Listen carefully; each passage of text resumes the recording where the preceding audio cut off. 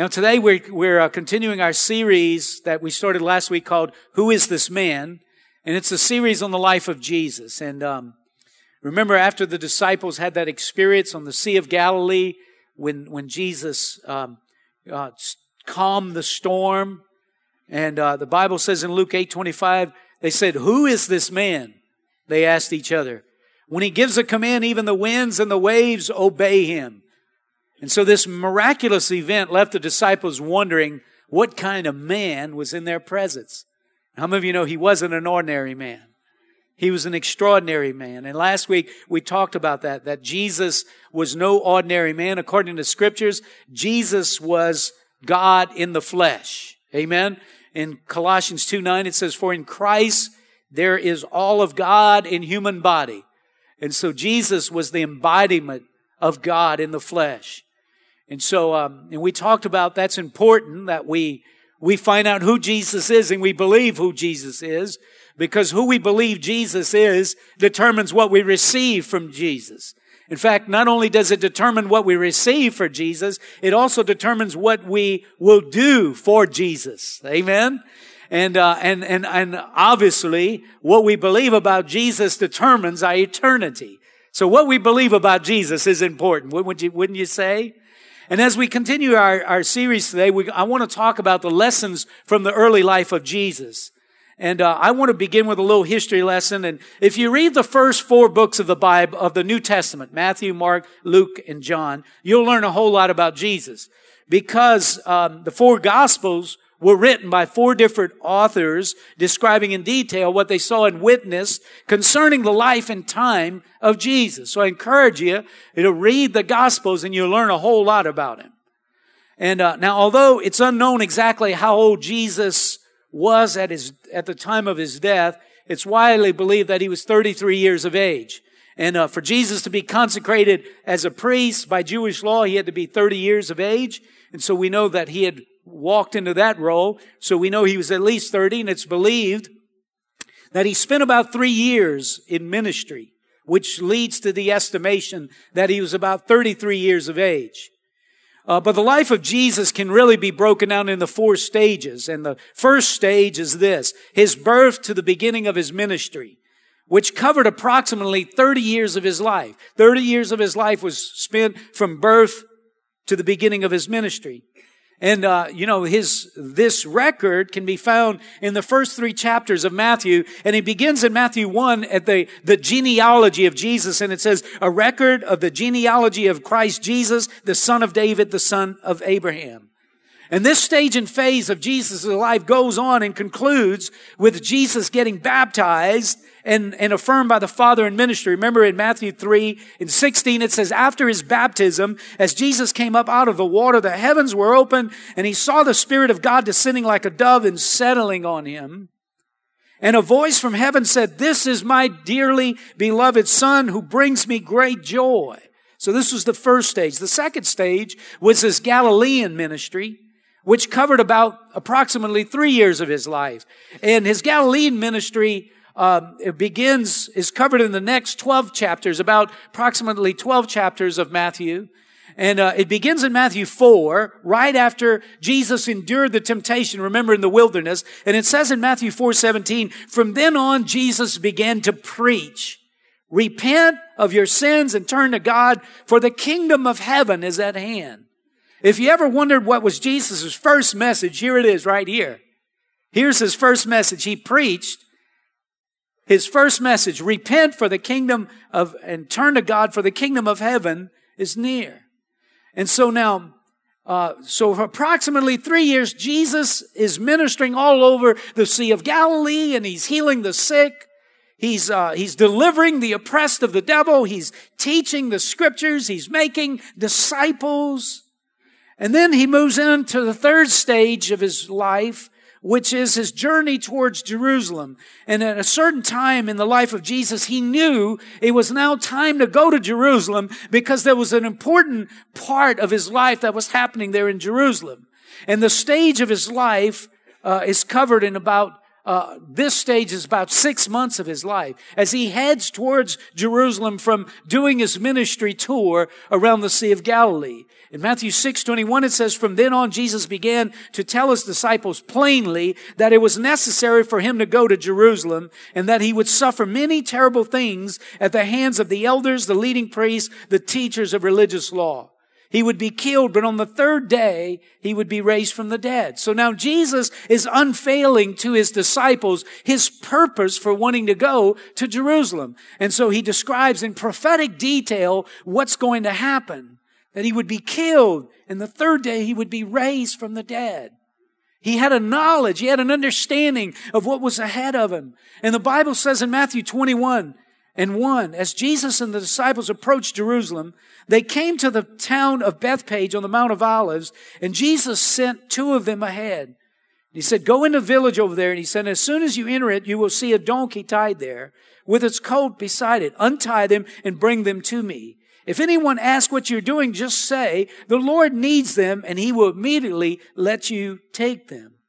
So just as Jesus prophesied, Jesus arrives in Jerusalem riding on a donkey, which brings us to the last stage and phase of the life of Jesus, which was the death, burial, and resurrection of Jesus, which happened in Jerusalem, which is approximately only 2 months of his life.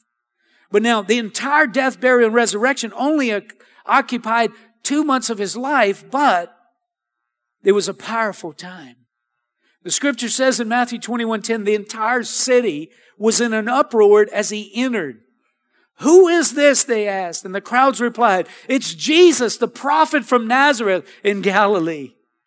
Now, it's important to know, although this stage only occupied 2 months of his life, as you read the Gospels, almost half of all the material in the Gospels is about this last stage of his life.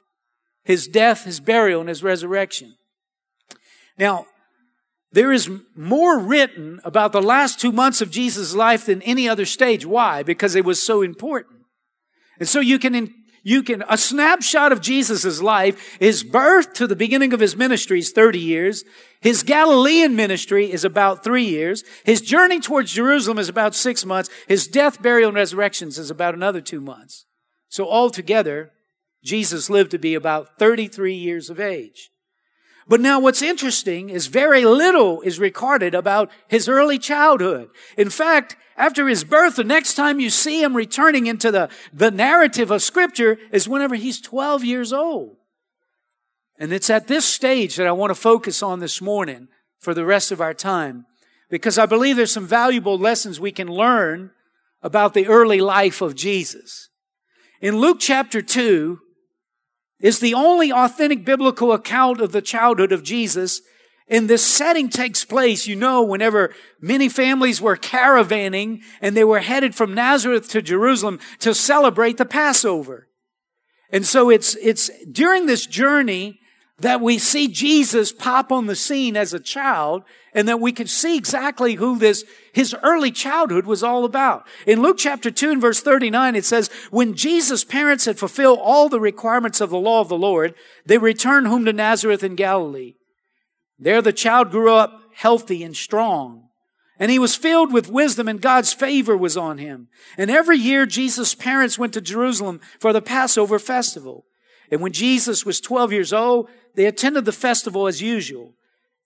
After the celebration was over, they started home to Nazareth, but Jesus stayed behind in Jerusalem. His parents didn't miss him at first." Now notice in verse 42, it says, when Jesus was 12 years old. That's how we know how old he was there. Verse 44, because they assumed he was among other travelers, but when he didn't show up that evening, they started looking for him among their relatives and friends. And when they couldn't find him, they went back to Jerusalem to search for him. 3 days later, they finally discovered him in the temple, sitting among the religious teachers, listening to them and asking questions. All who heard him were amazed at his understanding and his answers. His parents did not know what to think. "Son," his mother said to him, "why have you done this to us? Your father and I have been frantic, searching for you everywhere." "But why did you need to search?" he asked. "Didn't you know that I must be in my father's house?" But they didn't understand what he meant. Then he returned to Nazareth with them and was obedient to them. And his mother stored all these things in her heart. And Jesus grew in wisdom and stature and favor with God and all people. Now, there are four lessons we can learn from the life of Jesus in this passage of Scripture about the early life of Jesus. And the first one is this. We should all develop an appetite for spiritual growth. We should desire to grow with God. And Jesus models that for us. In Luke chapter 2 and verse 46, it says 3 days later, they lost him while they were journeying. They say, have you seen Jesus? No. I thought he was with you. Have you seen Jesus? No. Thought he was with you. Has anybody seen Jesus? Nobody saw Jesus. They started looking for Jesus. It took them 3 days to find Jesus. The Bible says in verse 46, 3 days later, they finally discovered him in the temple, sitting among the religious teachers, listening to them and asking questions. And all who heard him were amazed at his understanding and his answers. So when Jesus' parents finally found him, after he was lost for 3 days, they didn't find him doing anything mischievous. He wasn't getting into trouble, but rather they found him sitting at the feet of the religious teachers, asking questions about spiritual things. So we can see that even as a young age, Jesus possessed a hunger. He had an appetite to learn about spiritual things. Now listen, people use different models to model their life after, musicians and athletes and all this stuff. I think we should model our life after Jesus. That's the great model, amen? And at a time when he could have been just interested in playing with other children and hanging out with others, we find him sitting at the feet of the religious leaders, learning and growing. He had an appetite to know more of God. Oh, that we would have a greater appetite to know more of God. The Bible says in Mark 1:22, the people were amazed at his teaching because he taught them as one who had authority, not as teachers of the law. Now, the question is, why did Jesus teach with such amazement and authority? Well, I believe one reason is because he had an appetite to grow spiritually. Amen. Hey, listen, how many of you want to make a difference spiritually? You would like to have an influence in the kingdom of God. Hey, listen, I think we need an appetite for learning more about God, because the more we know, the more we'll grow. Amen. And the more we grow, the greater influence we'll have. And so the lesson for us here is, like Jesus, we should develop an appetite for God. We should desire to keep growing and never get satisfied with where we are spiritually. The Bible says in Ecclesiastes 7:19, it says, wisdom will make you stronger than the 10 most powerful leaders in your city. I don't know who's the 10 most powerful leaders in this city. But the Bible says when you get wisdom, when you learn the principles of God's Word and you begin applying them to your life, you will be more powerful than 10 of the most powerful leaders in our city. Does that make sense to you? Listen, if you got major problems and things going on in your life, the 10 most powerful leaders in our city may or may not be able to help you. But I'll tell you, if somebody can bring that person to Jesus, they can find help. Amen. And so the second lesson we learn from the life of Jesus is we should all desire to fulfill God's purpose for our life. And we notice in verse 49, it says in the King James Version, and he said to them, to his parents, whenever they were seeking him, he said, why did you seek me? Did you not know that I must be about my Father's business? Come on, we need to be in business, in the Father's business. Amen? And that's what Jesus said. I must be about my Father's business. So at 12 years of age, Jesus was consumed with the agenda and purpose of his Father. The Father's business is what occupied his life. Amen? Question, what's consuming yours? What's consuming your life, your heart, your time, your attention? Is it his business or your business? If we want to be like Jesus, we need to let the Father's business consume us. Amen? I got a call Saturday here while I was here studying, and it was a friend of mine that I've been known for a long time, comes to church here, and he called me up and he said, man, I got to tell you a story. I said, well, man, let me hear it. It's like, man, I'm so fired up. He said, he has a landscaping company and he was looking for somebody to help him during the busy time during the summer. And he had a guy that he knew that's helped him before, and he stops to offer him a job. And so they start talking. He tells him about offering them a job. And the guy says, man, I don't know if I can do it this time because I don't know if you heard, but I just recently had a heart attack. And he's like, really? And he said, man, tell me what happened. He said, I was at work and me and a friend, we were running an errand. And he said, I'm driving down the road. And he said, my chest started hurting. And he said, I passed out at the wheel. And my friend noticed that I passed out, and he reached over and put his foot on the brake and stopped the truck and put it in gear. And of course, the car behind us starts honking and says, hey, what y'all doing? And he says, so my friend jumps out of the truck and says, hey, my friend just passed out. I don't know what to do. Well, the person behind him happened to be a doctor. And so the doctor jumps out of her car, jumps in his truck, pulls him out, starts giving him CPR until the medics get there and saves his life. So he says, man, that's a good story right there. But he said, hey, man, he said, God's got a bigger purpose for you than what you're doing right now. You know that, huh? You know, God spared your life for a reason. You know, it's not an accident that a doctor showed up behind you, huh? You know, it's not an accident that you didn't pass out on the freeway and run head in with somebody. And he started ministering the love of Jesus to him. And he said, man, it felt so good to minister the love of God. Can y'all relate to that? Listen, when you're doing the will of the Father, there is absolutely nothing that'll give you more fulfillment in your life than when you surrender to say, Jesus, I'm yours. Do with me what you will. Amen. And that's what happened to my friend. Jesus explained in John 4:34. Remember, the disciples went to town to get something to eat. Jesus stayed at the well and ministering to the lady at the well. And they came back and they said, you still here? You need something to eat. And Jesus says, oh, man, guys, listen. In John 4:34, then Jesus explained, my nourishment comes from doing the will of God who sent me and from finishing His work. You see, listen. You can let your life be consumed with fishing, with hunting, with, golfing, with business, with work, with whatever. But you were created to do the will of God. You were created to do the purpose of God. See, you don't have to be kind and loving as you go out there in the world. But I tell you this, if you will choose to be kind and loving as you go out there and do what God said you should do, you will have greater fulfillment in your life than ever before. You can't be fulfilled doing things that are opposite of what God's will is for your life. If you get involved in doing the Father's business, I tell you, nobody will be able to wipe the smile off of your face. Amen? Because there's nothing, absolutely nothing in life that'll give you greater joy and fulfillment than doing the will of God.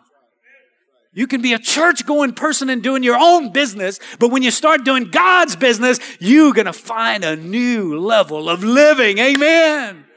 Y'all believe that this morning? Now, a third lesson that we can learn from the early life of Jesus is we should try to recognize and learn to submit to authority.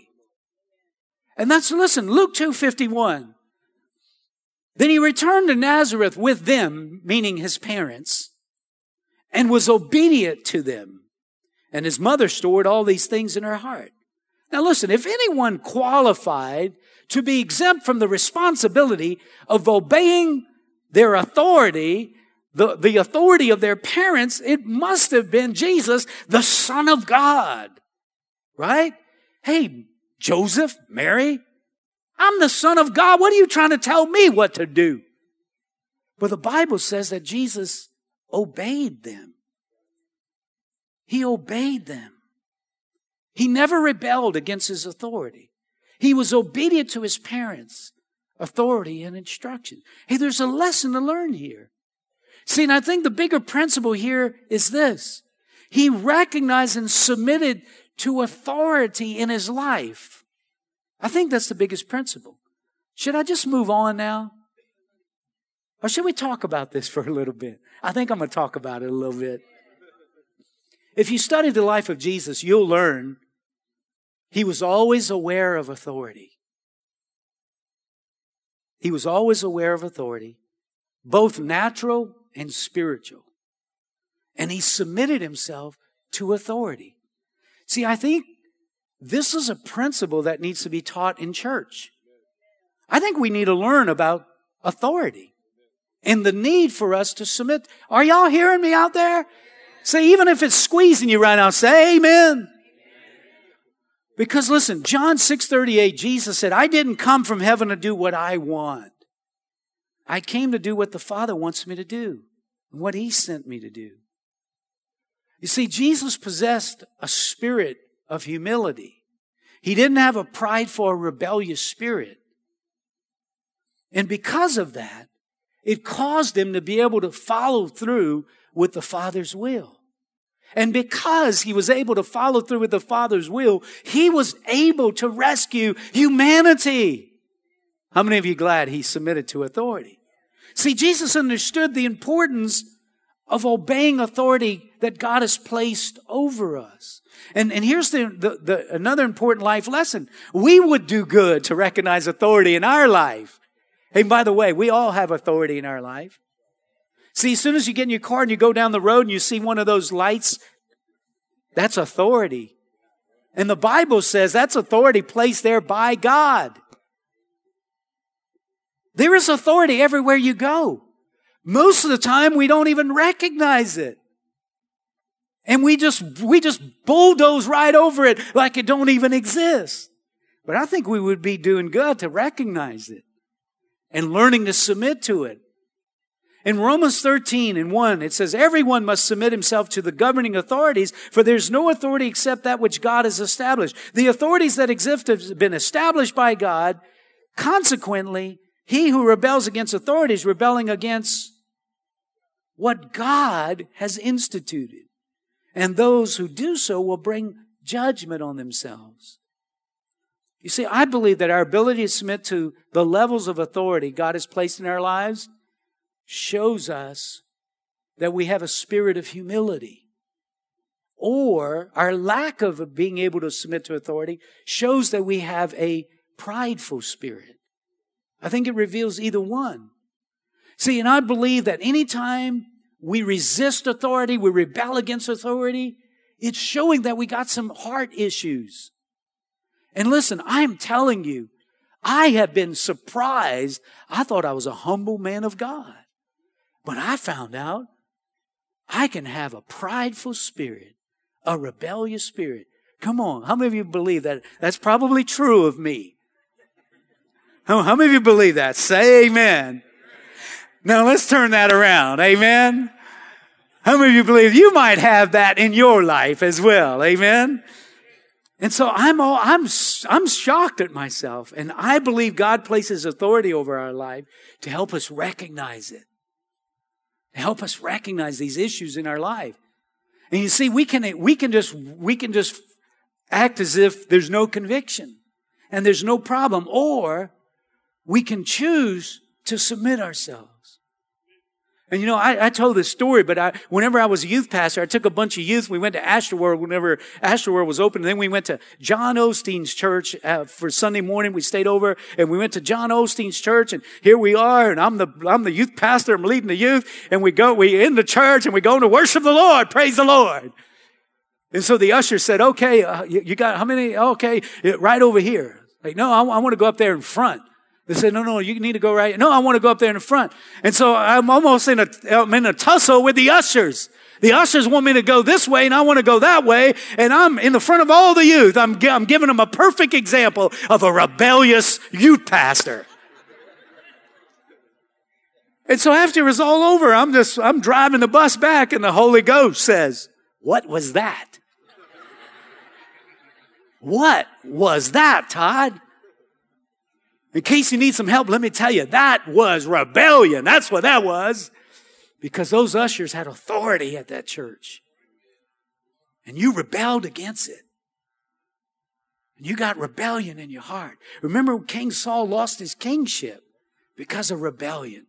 The Bible says in 1 Samuel 15:22, Samuel replied, what is more pleasing to the Lord, your burnt offerings and your sacrifices, or your obedience to his voice? Listen, obedience is better than sacrifice. Submission is better than the offering of fat to rams. Rebellion is as sinful as witchcraft, and stubbornness as bad as worshiping idols. So because you have rejected the command of the Lord, He's rejected you as king. You know, I've been on both sides of the coin, as I just mentioned to you. But you know, I remember in the oil field, I remember the Lord dealing with me about, we would work hard when the boss was there. Follow the rest of that train of thought. But when the boss wasn't there, we played. We were, when your eyes upon me, workers. And the Lord started dealing with me. And I happened to read this terrible passage of Scripture. In Ephesians 6 and 5, it says, slaves, or you might say workers, obey your earthly supervisors with deep respect and fear. Serve them sincerely as you would serve Christ. Oh, ow, ouch. Try to please them all the time, not just when they are. Oh, man, that cut. As slaves of Christ, do the will of God with your whole heart. And the Lord I was reading that one day, and the Lord just gave me this picture of being at Camco, and my boss walks out, and we start kicking our heels and saying, the party's on. And the Lord said, doesn't that look familiar? Should you just work when He's there, or should you work all the time? And the Lord began to show me I was rebelling against the authority. And so I decided I was going to work whether He was there or not there. And I started getting all kind of ridicule from my coworkers. Say, man, what you trying to do? You trying to show us up or what? What, you trying to be godly? Yeah, kind of, Yeah, I'm trying, I'm working hard at it. If you don't get out of my face, I'm going to punch you out. I'm still working on it, But you know what? I found out that God rewarded me for that because I got a promotion and a pay raise. And God was just teaching me. I remember when Brother Francis asked me to do the nursery. And it's like, the nursery? I've been in ministry 2 years. I'm beyond the nursery. And I got an attitude towards Brother Francis because he wanted me to do the nursery. I found out later why, but I didn't know then. And rebellion wanted to jump up in my heart. And God again started convicting me. And man, I look back now. And by the way, I decided I'm going to do the nursery, and I'm going to do it with joy. Amen. Praise the Lord. Say, good job, Todd. Good job. But you know what? I realized that God wanted to teach me some things to prepare me for the next season of life He had for me. And if I wouldn't allow the authority that God placed in my life to deal with the pride and the rebellion in my life, I would have never got the chances that I have today to do what God has allowed me to do. It's a powerful lesson, folks. It's a powerful lesson.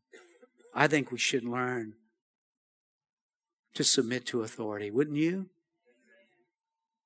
The fourth and final lesson we can learn from the life of Jesus is that we should strive to develop a balanced approach to life. And Jesus modeled that in Luke chapter 2 and verse 52. It says, Jesus grew in wisdom, in stature, in favor with God, and in favor with man or with people. Now, notice the 4 areas that Jesus grew in. First, He grew in favor. He grew in wisdom. So that's intellectual knowledge. As we said earlier, He never stopped growing. He kept learning. Even though He was the Son of God, He never got to the place where He thought He knew it all. He always felt like I could learn some more. Amen. And then He grew in stature, which means physical development. And again, Jesus never stopped developing physically. Now we know He probably grew in height but I believe it means that he didn't neglect the temple of God. He didn't neglect His body. He took care of His body as well. Right? And then the Bible says He also grew in favor with God. Now that's spiritual growth. That's spiritual development. He grew in His relationship with the Father. He focused on His relationship with God. He never stopped growing, even though He was the Son of God. And then finally it says that he grew in favor with man. That's relational development. He got better at getting along with people. He got better at being more warm and more friendly and being able to walk in a room and make friends and have warm enough spirit that he didn't offend people by the things that he said and what he did. He grew in his relationships. That was pretty good. So Jesus, as you can tell, was very balanced in his approach to life.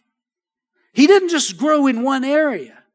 And listen, Jesus should be the person, again, that we model our life after, right? Not a rock star, not an athlete, not somebody in Hollywood. Come on, are y'all out there? Jesus, if you're a Christian, Jesus should be your model. Amen. And so Jesus grew. You know, whenever I told you about whenever I got into that, built some authentic community and started going to that singles Bible study on Friday night at the Babin's house. And one of my friends was there. We take turns doing the Bible lesson. And my friend did this Bible lesson and he was talking about balance and he drew this picture and he showed everybody in the group the picture. And what he basically drew was this man. And he drew the top part of the man. That guy had some traps, man. He had some biceps, I'm telling you. He had some guns on him, man. His back just did this. He had he looked like, Mr. Universe. And then from the waist on down, he had some little stick legs. And the guy was totally out of balance. He needed to work on his legs a little bit more than he worked on his biceps so he could be in balance. And so he used that as an illustration. I never forgot it. But sometimes we can be living out of balance just like that stick figure man. We can be building one part of our life and man, we got muscles galore. We got strength galore, but we're neglecting another part of our life and we got stick legs. And so I think what the message here that Jesus is teaching us is we need to live a balanced life. And let me just kind of bring it home for a little bit. See, sometimes we can invest all of our time and attention on succeeding financially, but totally neglect our family life. The good news is we got money. The bad news is our family don't know us. Our family's got stick legs. See? Or we can invest all our attention on our physical health. And man, we can be the epitome of health. But yet, man, our spiritual life stinks. We're neglecting our spiritual life. Are y'all tracking with me? Or we can invest all our attention on one area of our life and totally forget about the other area. But how many of you know that growing in wisdom is important? It's important. How many of you know staying in shape is important? Don't worship yourself, but it's important that you take care of the temple that God gave you. Come on, I need a better amen than that. Amen. Even if it hurts, listen, I believe they got room in there for some gumbo, but you got to take care of the temple. Right? And then, man, I think everybody should grow in favor with God. I think it's most important, right? And I think we should, listen, as Christians, we should be able to get along with people. Listen, if you're a Christian and everywhere you go, you make enemies everywhere you go, I suspect there might be a problem. See, that's deep teaching right there, man. That's real deep, huh? I know. Listen, I'm trying to keep it deep for you this morning. Amen. But we should be growing in all four areas of our life. Wouldn't you agree with that? See, the life of Jesus in his early years is a tremendous role model. And just right there in these few verses of scripture in Luke chapter 2, we can learn a lot. We can model our life after him. And I believe God will position us to do a lot better in life. Amen? Would you do me a favor and just stand with me this morning?